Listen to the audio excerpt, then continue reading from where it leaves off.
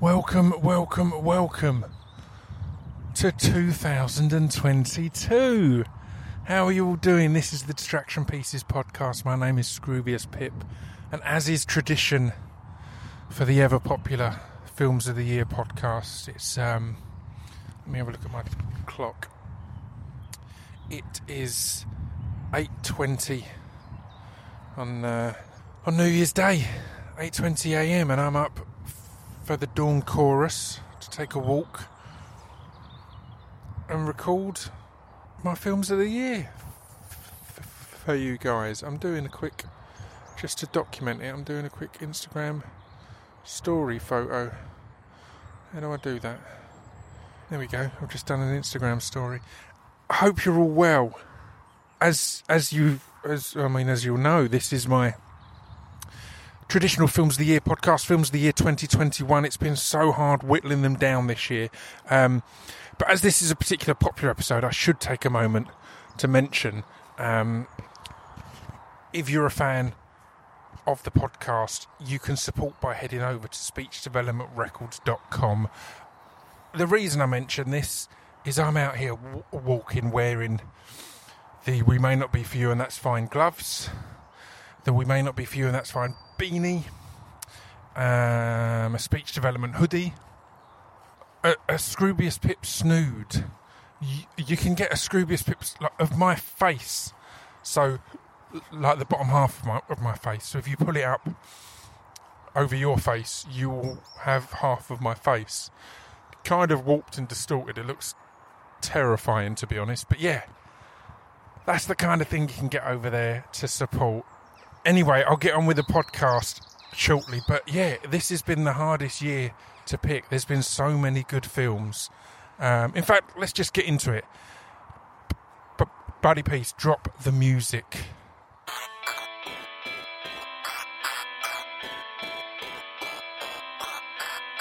This piece of fiction is the intro to Distraction Pieces. This piece of fiction is the intro to Distraction Pieces. This piece of fiction is the intro to Distraction Pieces. This piece of fiction is the intro to Distraction Pieces.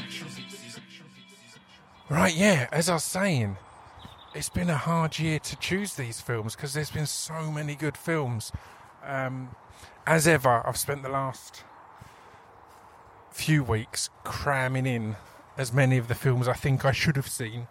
I'll let you know now, because of Omicron, I've not seen Spider-Man, which I really wanted to see. I've not seen the new Matrix, which apparently isn't getting the best reviews, but I thought the trailer looked decent. I've not seen The Tragedy of Macbeth, which looks amazing. I thought that was out on Apple on Boxing Day, but it was out in the cinemas on Boxing Day, and it's out on Apple Jan 22nd, I believe. But I've seen a lot of films that have been absolutely amazing, and as I've been mentioning on socials, I was struggling to whittle down my 16, and then I saw like four or five films in a 24-hour period that all of them were in the running. So I've not made it easy on myself. Before I kick things off, I will explain the system I use. A lot of people always say, and as soon as I post the picture on Instagram, people say, "Oh, you should use Letterboxd. I'd love to follow you on there," but that would defy the point of the end of year podcast, because you'd all know everything I've watched. And I think you rate them on Letterboxd and everything. So what I do is I make a note in my notes on my phone every time I watch a film that has come out this year. Not every time I watch a film, only films that have come out this year, in the UK this year. And then if I think it might be in the runnings for my Films of the Year, I put a little star by it. And then come the end of the year, I go through and I add a second star to all the ones that have made the top 16 films of the year. Now, I'll be honest, if a film's really good, I'll pop 2 stars by it early to kind of go, look, I know this is going to be in the Films of the Year, and then when we get to the end, I'll look at which ones that have 1 star are going to join it. And this year, I had to do the exact opposite. I had so many films that had 2 stars that I was like, this is definitely going to be in my films of the year, that I had to do a whittling down process. And I'm eliminating one. I've still... There's a little insight. As I'm recording this, I've still not whittled it down. I've got 17 that have the stars, which is kind of nuts. And I'm deciding now which one I'm gonna cut. Okay, I think I've got it. No, I'm so torn. Yeah, okay, there we go. Well, let's start with then an amazing film that I saw right at the start of the year.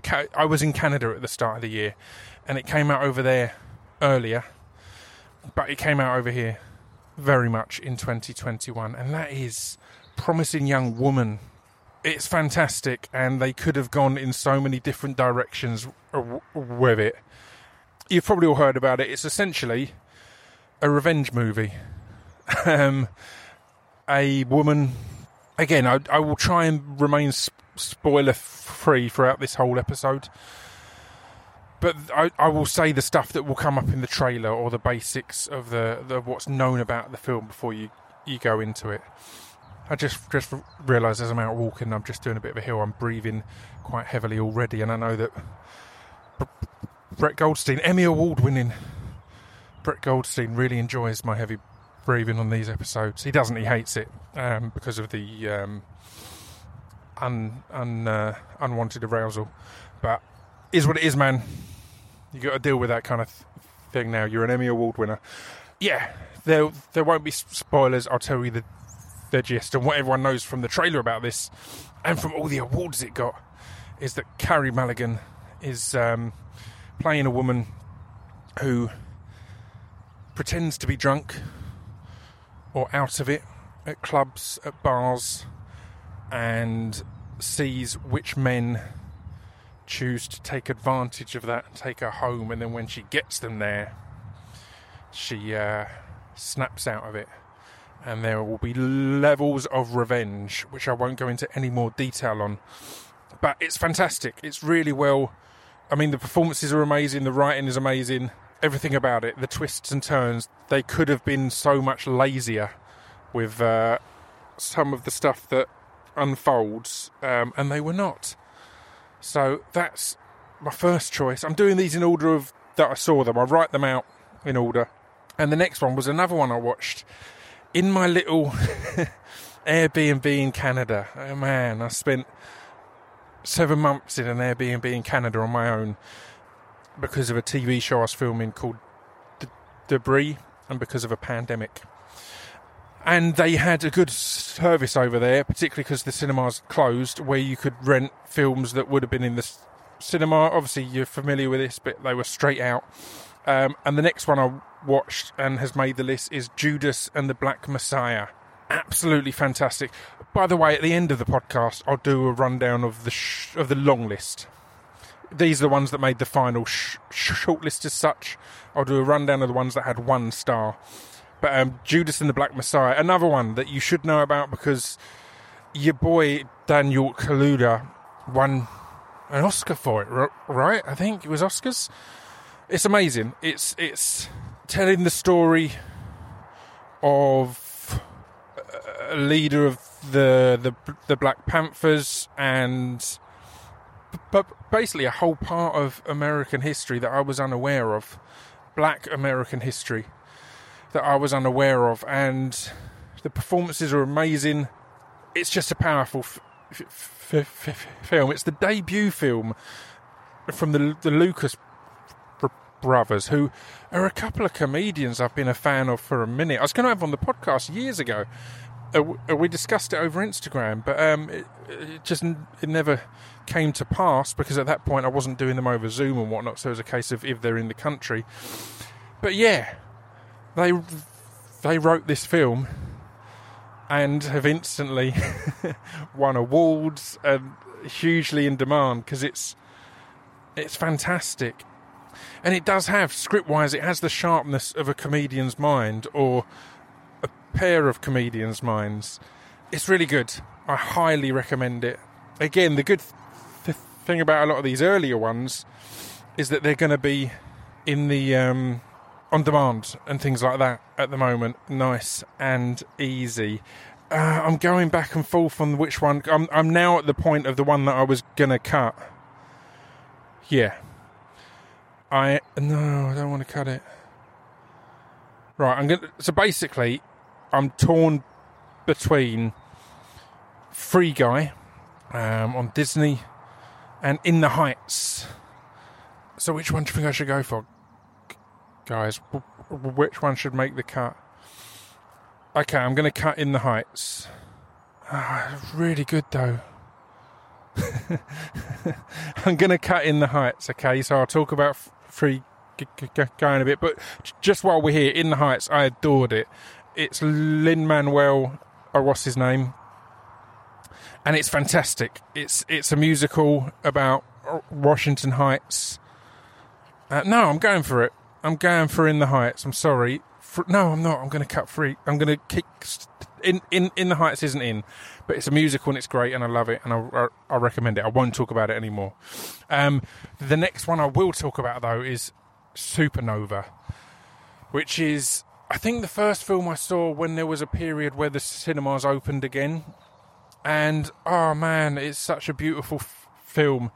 It's Stanley Tucci and Colin Firth are a couple who, one of them is terminally ill, and they decide that they want to have one last road trip and enjoy it and see nature. And it's beautiful. It's really beautiful. It's slow and delicate, but the two lead performances are astounding. It's so nice. It's such a wonderful film. It hit me. Not to go off on a tangent, but A Song of Mine, Terminal, was originally about a couple deciding to have one last night together, but ended up being about someone with a terminal illness making that choice to go, right, now I'm going to choose when I go and how I go. And I guess there's kind of a connection here with that. As said, Colin Firth and Stanley Tucci's performances are so wonderful in this. Their relationship is so believable and so delicate. And I think I keep saying that, but yeah, it's wonderful. So that's next up. And the next one is a documentary, which I watched on my birthday. I cancelled birthday plans, as many did this year. Although it was in the summer, numbers were still high enough for me to personally feel I wasn't comfortable hosting a super spreader event. Not super spreader, I'm not that popular. But my mum and dad came round and we watched Summer of Soul, which is on Disney Plus, and it's Questlove's documentary he's made about the kind of, it's referred to as the Black Woodstock that happened around the same time as Woodstock in Brooklyn, I think, and had the most amazing lineup of legends: Sly and the Family Stone, Stevie Wonder. Honestly, you think of any iconic black singer and they were there. And it happened and was filmed and documented. And then all the tapes have sat in a basement for 50 years. And it was completely overlooked for the iconic event that it was. And it's astounding. It's kind of annoyed me when this when this Beatles documentary is blown up, also on Disney. And I'm like, yeah, cool. But have you watched Summer of Soul yet? It's amazing. So yeah, if you got Disney Plus for the Beatles documentary... Oh, I'm getting really out of breath now. I'm going to sit down. Yeah, give Summer of Soul a look. It's amazing. The thing that blew me away the most was the host. The guy who organised it all is an absolute superstar of a character. Yeah, he's so cool. Okay, let's have a sit down. Right, next up is Free Guy. This is the one I said that I was battling in the heights for a position, but I felt it deserved it because a lot of my choices of this year in particular are very independent, smaller films, more unusual films, and Free Guy is very much a mainstream popcorn type movie, and it is so much better than it has any right to be. Obviously, it's from Sean Levy, who I had one of my favourite podcasts of the year with. It's Ryan Reynolds, it's Jodie Comer, it's Taika Waititi. It's a ridiculous cast, so of course it was going to be good. But yeah, I loved it, and I thought it had loads of twists and turns and surprises along the way. So I wanted it in here because it doesn't have to be a weird arty film or a little film that was only on in a screen that had 50 seats to make it on the list, or to make it quality. And there's loads on the list. I'll mention on the roundup later that there's numerous ones on the list that were big blockbusters that almost made it this year, but have just not made it because of a few of the films I saw right at the end of the year. So yeah, I highly recommend Free Guy. Another one on Disney Plus. I know Disney Plus has sponsored the podcast a couple of times this year, but this isn't a sponsored episode. I will also mention that a lot of these from here on was when I was back in the UK and I watched with my Cineworld Unlimited card, which again, for someone who watches as many films as me, is a blessing. And it also means, as I've said before, you'll take risks on films because you're like, it's not costing me anything, I've already paid, it's already in the bag. And one of those films I was very excited to roll the dice on was Zola. It's a wonderful film.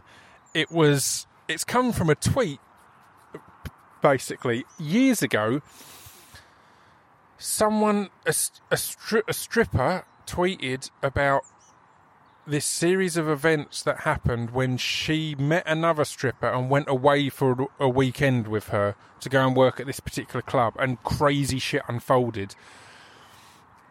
And it went viral. It was this classic kind of run of tweets. I think they did a book of it, and now they've done a film, and it was fantastic.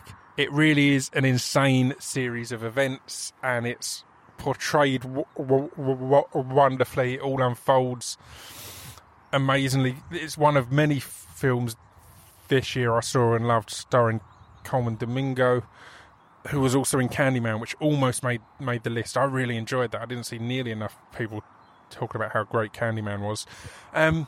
Yeah, I recommend Zola. It's also got a proper independent vibe and a proper 2021 voice about it as a film, if you know what I mean. You know, it really, it slaps you in the face and makes no apology. Right, so next up, speaking of weird independent mad films, Annette, written by the Sparks brothers, starring the Sparks brothers at one point, but also starring your man, I've just forgotten his name, he's in several of the films I adored this year. Everyone loves him. He's the lad from Star Wars. Look, it's 8:40 now on New Year's Day. My mind ain't quite there. Big, tall lad. Anyway, yeah, it's fantastic. It's bizarre. So, it's kind of a musical. The opening should not work, but it does, and it's glorious. The director is a favourite of mine as well. I'm sure he did Lovers on the Bridge. I spoke to Edgar Wright about it. Yeah, he did Lovers on the Bridge and Holy Motors, which is also a bonkers film. So yeah, it's amazing. It's really weird. It's basically about these people give birth to a little marionette doll called Annette, and it's about that. It's about this doll and then bringing the doll up. One of them is a singer and one is a comedian. And yeah, it's bizarre and strange and wonderful. I highly recommend it. That's also one that I've not seen nearly enough kind of raving about. I can't believe I can't remember your guy's name. I'm looking it up now. Because he's one of my favourite actors. And honestly, a dream podcast guest. Adam Driver, of course. Adam flipping Driver. There we go. And the director is Leos Carax, who has done so many good films and is so wonderful. But yeah, if you go to the Edgar Wright episode, you can hear me having a bit of a chat about that.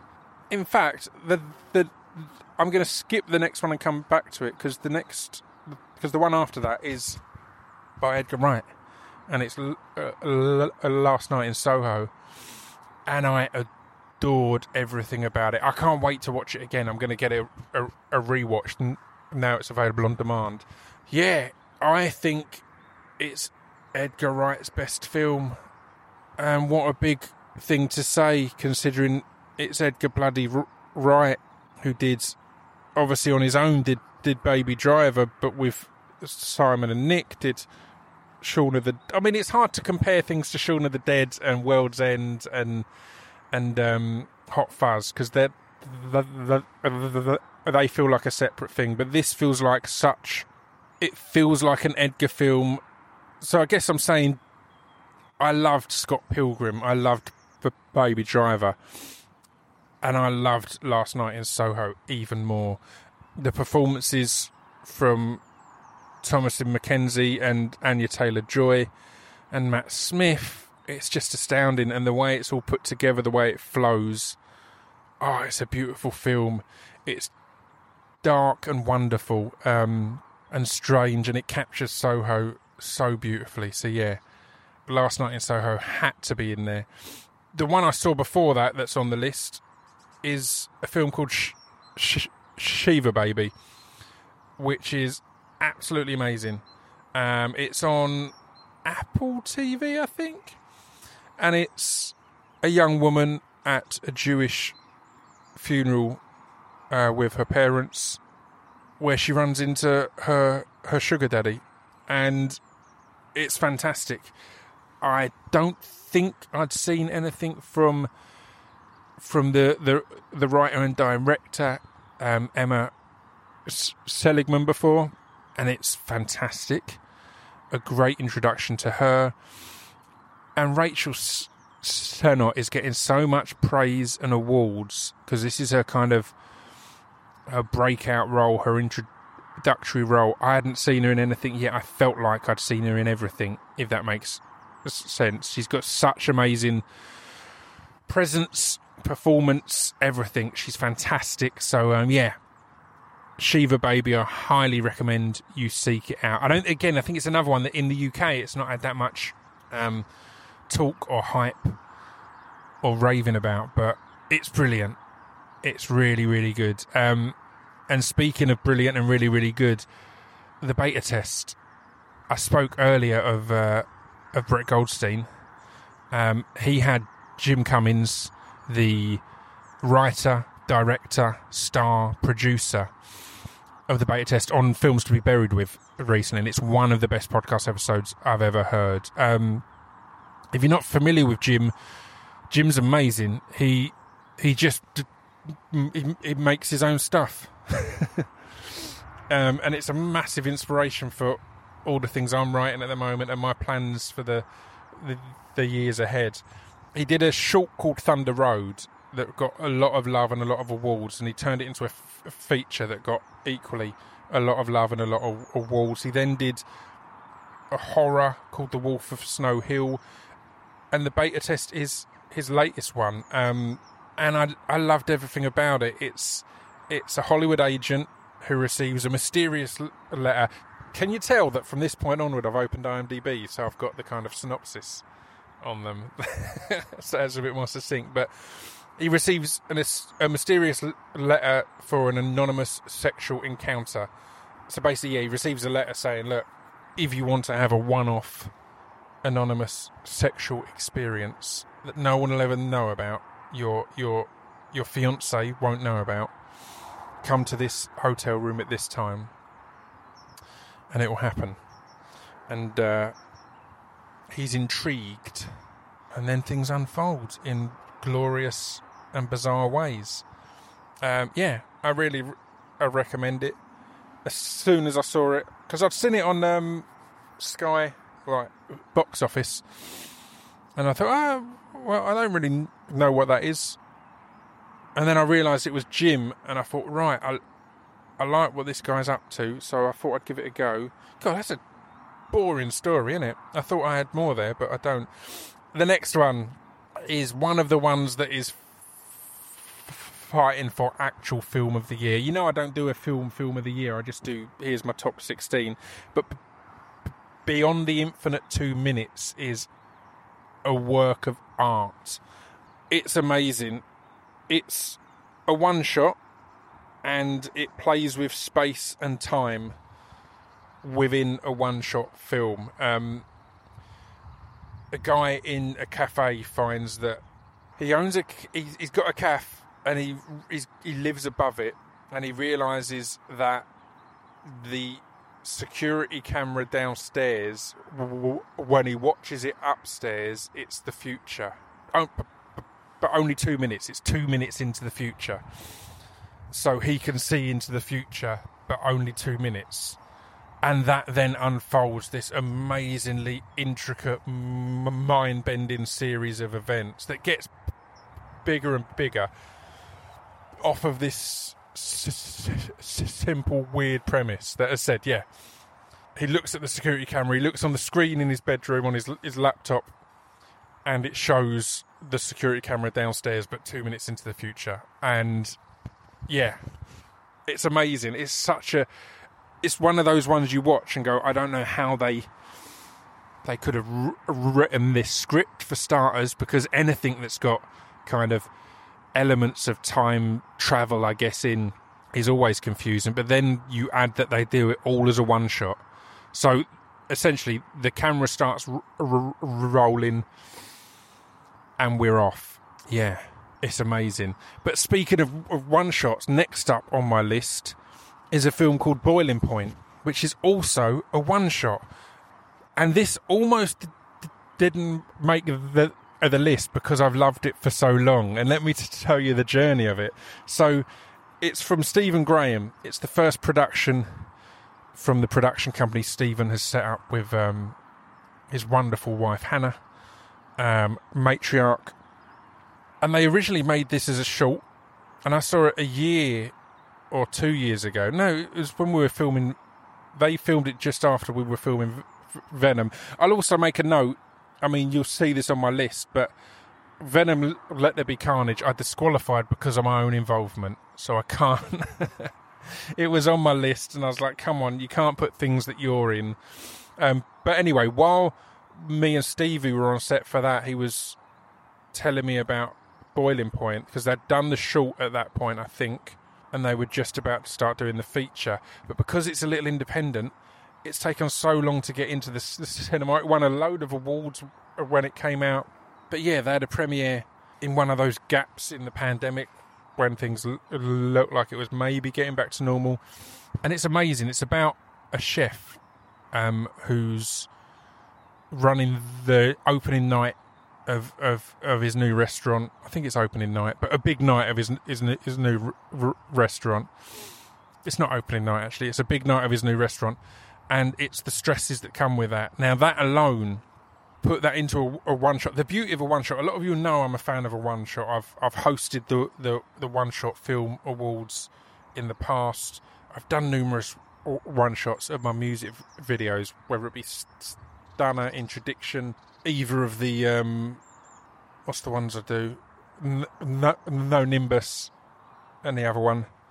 I can't remember any of my own stuff. I don't watch it, but yeah, I'm a big fan of a one-shot, and it can add tension because it's just all flowing and it feels so real and in the moment. In this story, you add that the head chef has an alcohol problem, You had all sorts of individual problems for members of the staff. And it's just amazing. I highly recommend you seek it out. My boy Rob Parker, previous podcast guest, gives such a good performance in it. Vanette, Hannah, everyone. There's so many good performances in this. It's astounding. And as a setting of the flag for a production company, it's a hell of a start to go, here's the kind of shit that we're going to make. We're going to push boundaries. We're not going to make it easy. We're going to do challenging, unusual stuff. It's wonderful. So yeah, I recommend that. Next up, another one that feels really independent and really small, but with a huge name in it. Because obviously Stephen Graham's huge now. He's widely acknowledged as one of the best actors in the world, and rightfully so. But as is Joaquin Phoenix, and he had a film out this year called Come On, Come On, and I loved it. It's a film about he is a documentary filmmaker in it, and situations play out that he has to look after his nephew for a few days. His nephew he's not spent tons of time with. Again, it all unfolds as to why that is, but you essentially get a Joaquin Phoenix hanging out with this cool kid, and the kid is helping him make the documentary he's making about school kids. So he's already interviewing kids, but they're a little bit older, and his nephew now kind of helps and becomes part of that. And it's really beautiful. The first 20-30 minutes I was like, this is great, this is enjoyable, but it's not going to make my films of the year list. It's clearly just a bit of fun, a passion project. Joaquin and this kid are just hanging out. There's not a lot more to it. But then as you realise the kind of layers of it and the weight of each interaction and hangout, that was when it had to make my films of the year list, because I was thinking about it more after I'd watched it as well. In fact, I was chatting to Gemma Moore about it, who weirdly both of us went to see Come On, Come On and Lamb back to back, which is bizarre because they're odd choices, but yeah, we were talking about it more and more afterwards, and it just grew and grew in my estimation, because you realise the kind of the power, as said, of each interaction, of each hangout. I mean, on the surface, it's just a fun thing to watch, because Joaquin Phoenix is obviously amazing, the kid in it is astounding, and it's just a good odd couple kind of hangout. But yeah, I adored it. You realise the value of each moment, the reason he wants to document it, and all that. What he learns from the kid, what he teaches the kid. It's wonderful. Lamb is also wonderful, by the way. I'll mention it in my roundup. It made the long list. It almost made the final list, but we've got 3 left on the final list of my top 16. 2 of them, I think, are up there with Beyond the Infinite 2 minutes to push for the actual film of the year. But the next one, which is absolutely wonderful, is Everybody's Talking About Jamie.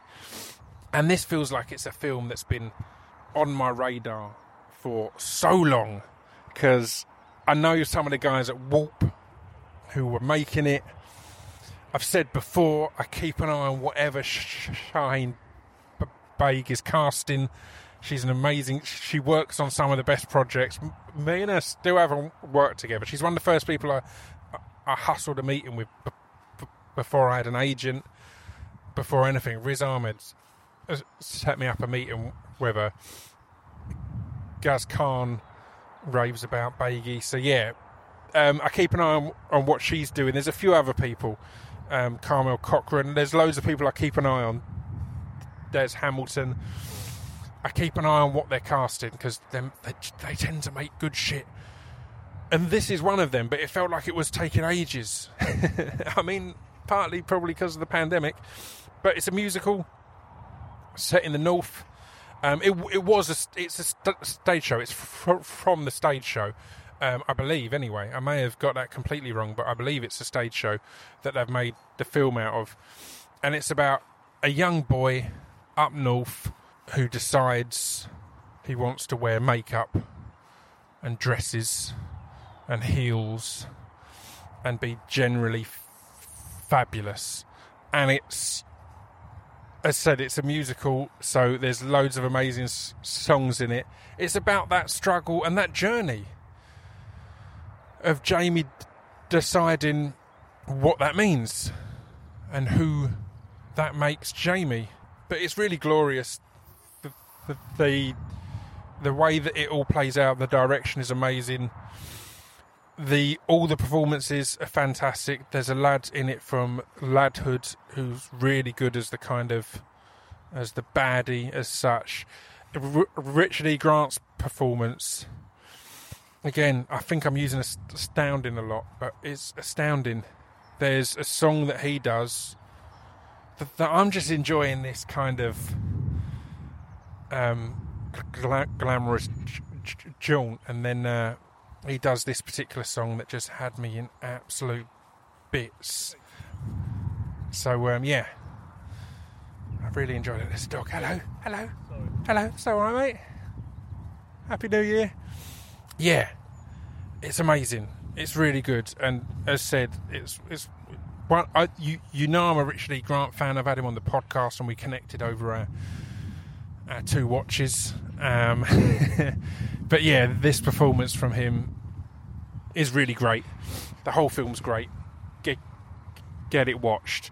Now, when I tweeted the other day, I don't know when you're going to listen to this, I mentioned it at the start. I said, look, I had my films of the year already overflowing, and then I watched 3 films in a day that all were in the running, and I tweeted that, saying it's a nightmare, but it's a good nightmare. But then I added to that tweet, I said, and also, last night I watched a film that, not even in the running, it's 100% in my films of the year, it's probably my film of the year. And my boy Craig Parkinson, shout out to Craig Parkinson, replied saying, looks like someone watched Titane last night. And Craig, you are 100% correct. Dear God, I'd been waiting for Titane to come out for a minute. As I said, I've not watched Spider-Man and these other ones because they've come out in the cinema when I don't think, for me, I don't personally feel comfortable, or that it's the responsible thing to do to go and sit in a rammed big cinema. And then I had this conflict because Titane finally came out. I've been hearing about it. I was like, oh fuck, it needs to be in my films of the year. I need to watch it for my films of the year anyway. And I looked at the screenings at my local Cineworld in Basildon, only place that was showing it. None of the other cinema chains had this film on. And I thought I'll have a look.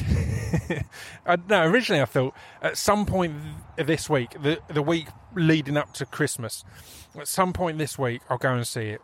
And then on one of the first nights I looked, I clicked on the tickets, and it had only 1 ticket had been sold in the screen. So I thought, well, I can go in this screen with just one other person. I'll wear my mask, keep our distance, all that kind of thing. So yeah, I went to see it, and it was absolutely amazing. It blew me away. I honestly can't tell you much about it. A young girl is in a car crash, has to have a titanium plate put in her head. We then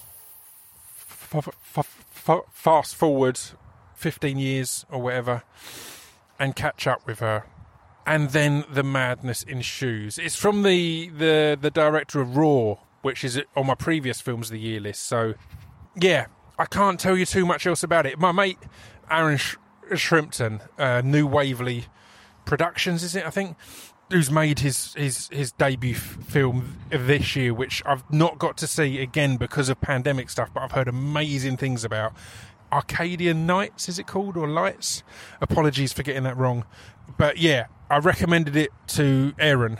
Aaron worked with me on Introduction on loads of the music videos, but I know he's a film head like myself, and I said to him, look, get to see this in the cinema if you can. We both lived near that same Cineworld that was screening it.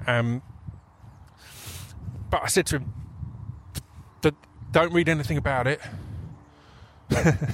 Just go in, just I promise you. And the messages I got from him on last night on New Year's Eve, just saying how blown away he was by it and how it's his film experience of the year by far. How, yeah, it was so visceral and such a mad... I mean, I say go and see it without reading anything about it. Trigger warnings, it's dark and messed up and crazy. So if dark, messed up, crazy stuff isn't your thing, then maybe avoid it. But dear God, is it my thing? So yeah, amazing. We're at 45 minutes, and my battery's actually getting low. But thankfully, we're on the last one. And the last one was a real toss-up because there was two. Oh no, it's the three that I watched in one day. Let's go through that. One of them was Riders of Justice, Mads Mikkelsen. I'd seen the poster for it. I'd seen it come up on Sky Premiere, meaning it was free to watch because of the package I have. And I thought the poster looks shit. So I thought it's probably not a very good film.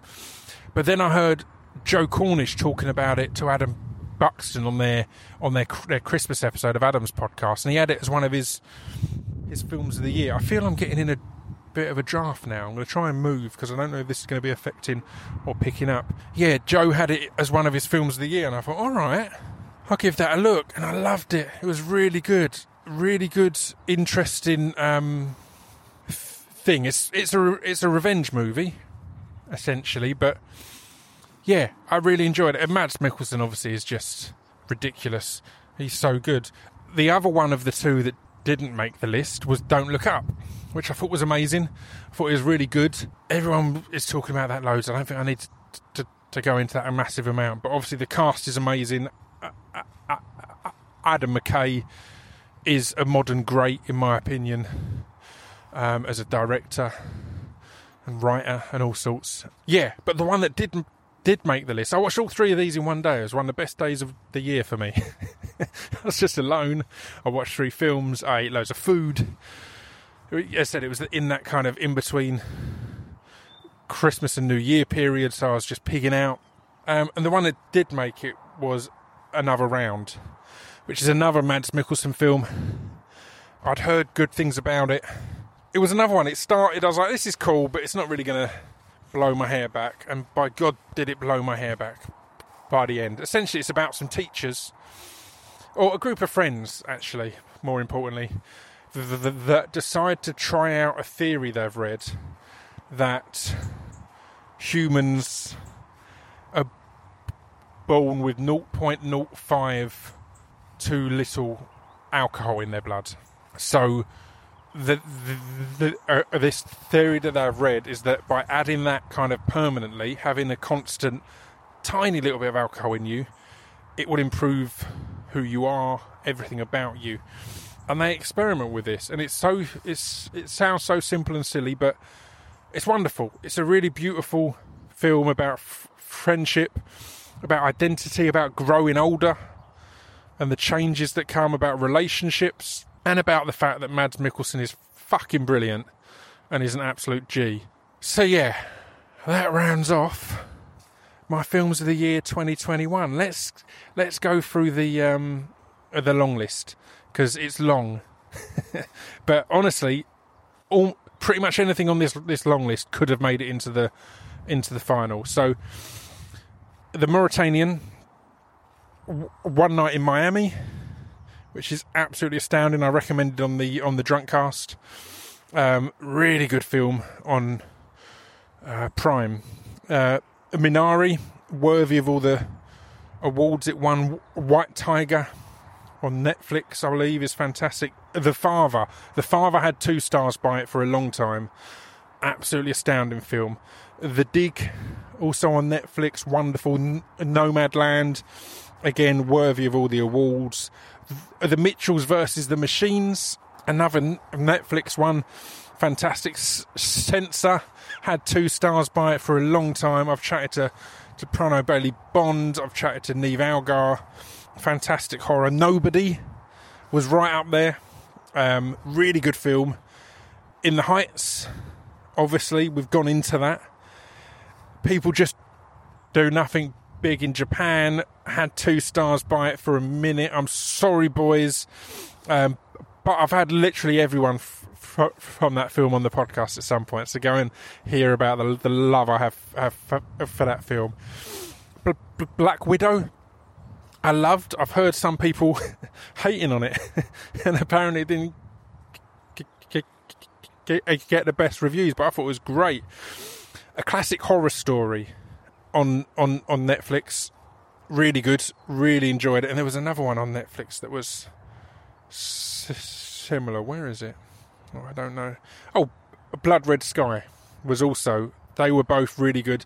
I loved The Suicide Squad. I went in very excited. That was my birthday film this year. Adored it. The Courier was amazing. The Disciple, that had 2 stars by it for a long time. Really good film on Netflix. Really good. I'm now thinking that should have been in the list. But yeah, The Disciple had 2 stars for a long bit. Reminiscence, I loved. I adored everything about watching that film. I loved the way the world they built and the way it looked and the feeling and the vibe and the tension. Yeah, wonderful. The Night House had 2 stars by it for a long time. Really good horror. I think it's on Disney Plus. Yeah, I recommend it highly. I also recommend Pig, the Nicolas Cage film. Really good. About Nicolas Cage has got a truffle hunting pig and someone steals it, and it's him trying to get his pig back and taking revenge on people. It's basically John Wick with Nicolas Cage and a pig. It's not really, but it's good. Candyman, as said, Candyman had 2 stars by it until yesterday when I was whittling these down. I thought it was amazing. I thought the 2 lead performances were astounding, and there was a few moments that just really, I loved it. Shang-Chi and the Legend of the Ten Rings, I thought was fantastic. Really good superhero goodness.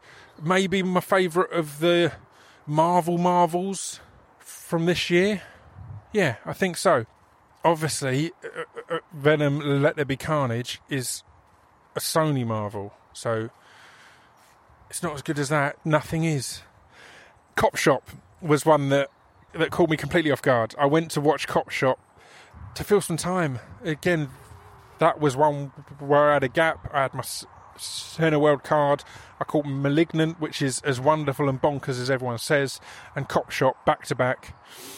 I loved them. Incidentally, it's looking like it's going to cost me £100 because the people who run the car park of that cinema, shout out to Cineworld Hemel Hempstead, apparently you can't watch 2 films in a row because you're not allowed to stay in the car park for free for more than 4 hours. There's no way to pay. So if you watch 2 films in a row, trailers obviously make it longer, then it costs you £100. I'm currently fighting them on it, but not having much luck. Next up, Many Saints of Newark. This is another one, had 2 stars for a minute. It's the Sopranos origin movie as such, and Michael Gandolfini, oh man, the only thing that made a dampen on this was I was so excited to see him playing his dad, essentially playing the role his dad made iconic, because I'd seen the trailer and he looked amazing. He doesn't come into it until at least halfway through, so it needs a rewatch on my part, because I adored it, but I spent a lot of it going like, come on, where's my guy? As the young Tony Soprano. But yeah, fantastic film. The Lost Daughter had 2 stars by it for a long time. Really good. I believe it's the directorial debut of Maggie Gyllenhaal. But it's amazing. Really good performance from Olivia Colman. That's not a shock to anyone. It's Olivia fucking Colman. I should cut these bits shorter. Dune. I really enjoyed the new Dune. It had 2 stars for a long time because it blew me away. I'll be honest, it probably lost out because it's so huge. You know, when I'm going through this films of the year, as an experience, it was as good as anything I had. I saw it in the cinema in IMAX. I loved it. The Harder They Fall on Netflix, really good Western. The cast is just amazing. Ridiculous cast, in fact. Ridiculous. Amazing is underselling it. It's ridiculous. The Card Counter is one that the previously mentioned Aaron Shrimpton I recommended I catch, and I'd seen it on the lineup at my local Cineworld. It was another one that I thought, if I've got a gap, if it looks like it's a quiet screening, let's give that a little look. And I loved it. I went in not really knowing anything about it, and yeah, it's very, very good. The next three, I don't know why I'm batching them together. I have no reason to. Ghostbusters Afterlife had 2 stars for a minute as well. I thought it was amazing. I went in not expecting much because everything's a reboot or a remake these days, and they're generally quite disappointing. But I loved everything about it, and Paul Rudd is just the best thing that's happened to us as a species, I think. Pirates, man, I loved Pirates. Or the next 2, both star Youssef Kakour, and both were close to being in my Films of the Year list. Youssef is on the podcast in a few weeks. Pirates was the directorial debut of Reggie Yates, and it's about 3 kids trying to get into a rave on New Year's Eve, on the Millennium New Year's Eve, the big one. And it's fantastic. It's such a good directorial debut. It's amazing. And then House of Gucci, couldn't be more different. Huge budget, huge film. Adam Driver, Al Pacino, Lady Gaga. Like, it's amazing. And I really enjoyed it. I thought it was great. I thought it looked beautiful. It's wonderful. There's a sex scene in it that I thought was one of the sexiest scenes I've seen in recent years for the first half, and then not for the second half. But you can make your own judgment on that. Next up, the Last Duel, which is currently, I think that's on Disney or Apple maybe, and it's amazing. I'd heard all these arguments because it's no, who is it? It's Ridley Scott. Ridley had been saying, it's not been a big hit because of people like to watch films on their phone now and all this kind of thing. And I thought, that sounds a bit moany. It's probably not that good. I put it on. It's fucking amazing. Again, it's another one that had 2 stars for a minute. It's really good. And again, I'm not that into like medieval stuff these days. I've got a bit bored of all that. So I think that's why it took me a while to give it a look. But it's, again, Adam Driver, Matt Damon, Jodie Comer, Ben Affleck in a medieval thing. For fucking, why did it take me so long? But yeah, it tells a really interesting story in a really interesting way. And it feels very modern and important now, even though it's this big true story medieval thing. So I recommend that highly. Passing, I recommend that highly. That's on Netflix. Really good. Tessa Thompson. Is it Thompson or Thompson? And Ruth Negga. Really good. Really good. Really good. Together, I'd recommended by Alice Lowe when we were doing some filming this year. It's really good. It's got one of the best explanations of exponentiality with relation to viruses that I've ever seen. So if that's what you're looking for, I know that's what you're looking for. Lamb was amazing. Absolutely bonkers, but amazing how quickly they make you comfortable with how bonkers it is and how the bonkersness seems normal. So I recommend that massively. Encounter, I adored. That's on Prime. Riz Ahmed, Joe Barton wrote it. Really good film about, kind of, is it an apocalypse thing or is it a mental health film? It's a dad and his 2 kids, but it's unclear throughout if the dad's just having a kind of manic episode or if he knows some mad shit that's going on. So yeah, really good. really well done. I mentioned Riders of Justice. I mentioned Don't Look Up. The last two on the list, Hand of God, on Netflix, Italian film about a family in the 80s, the late 80s, mid to late 80s. It's wonderful. It's really good. And then the last one is the last film I saw this year, The Bike Thief. Again, really good.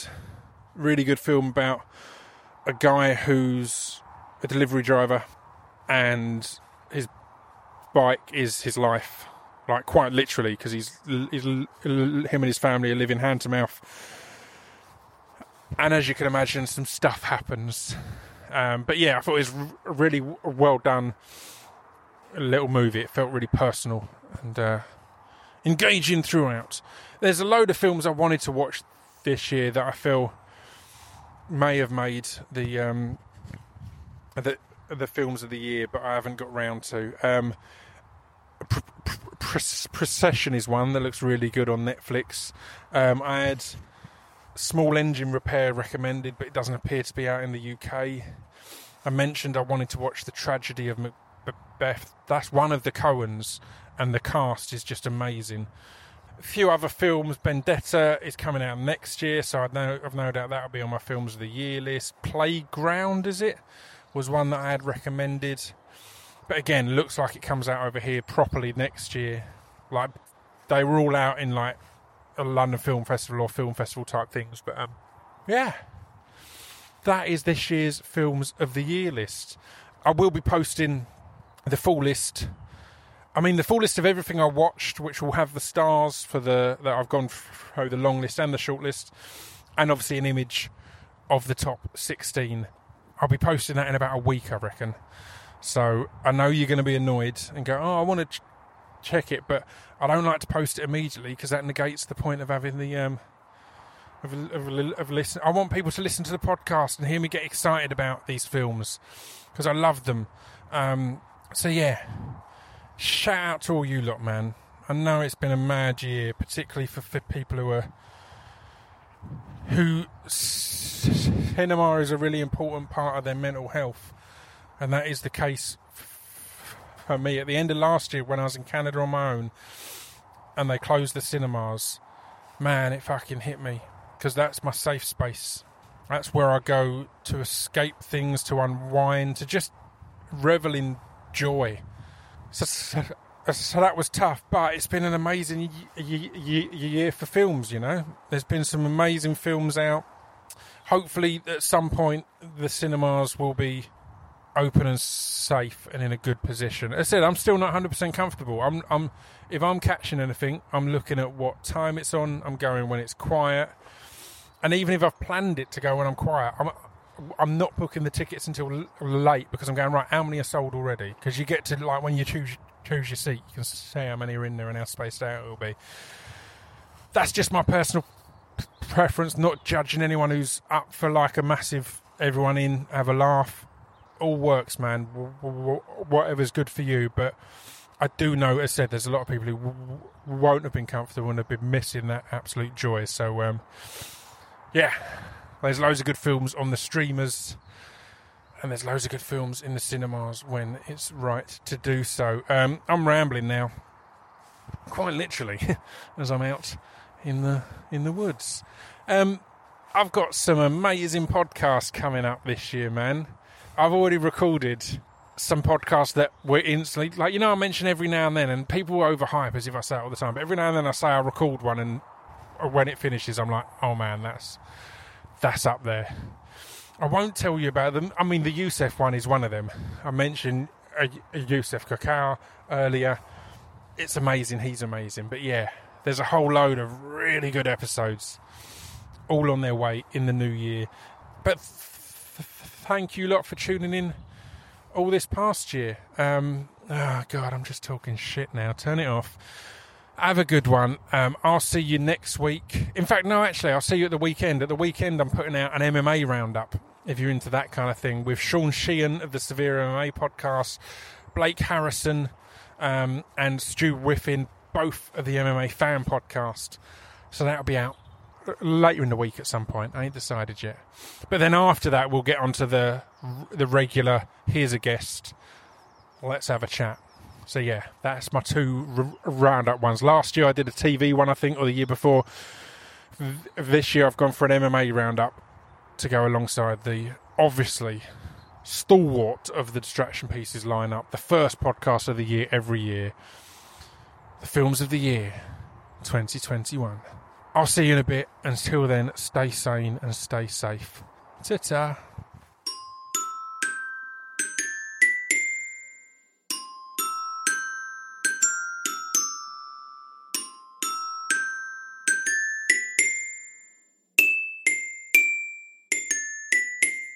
You've been listening to Scroobius Pip's Distraction Pieces.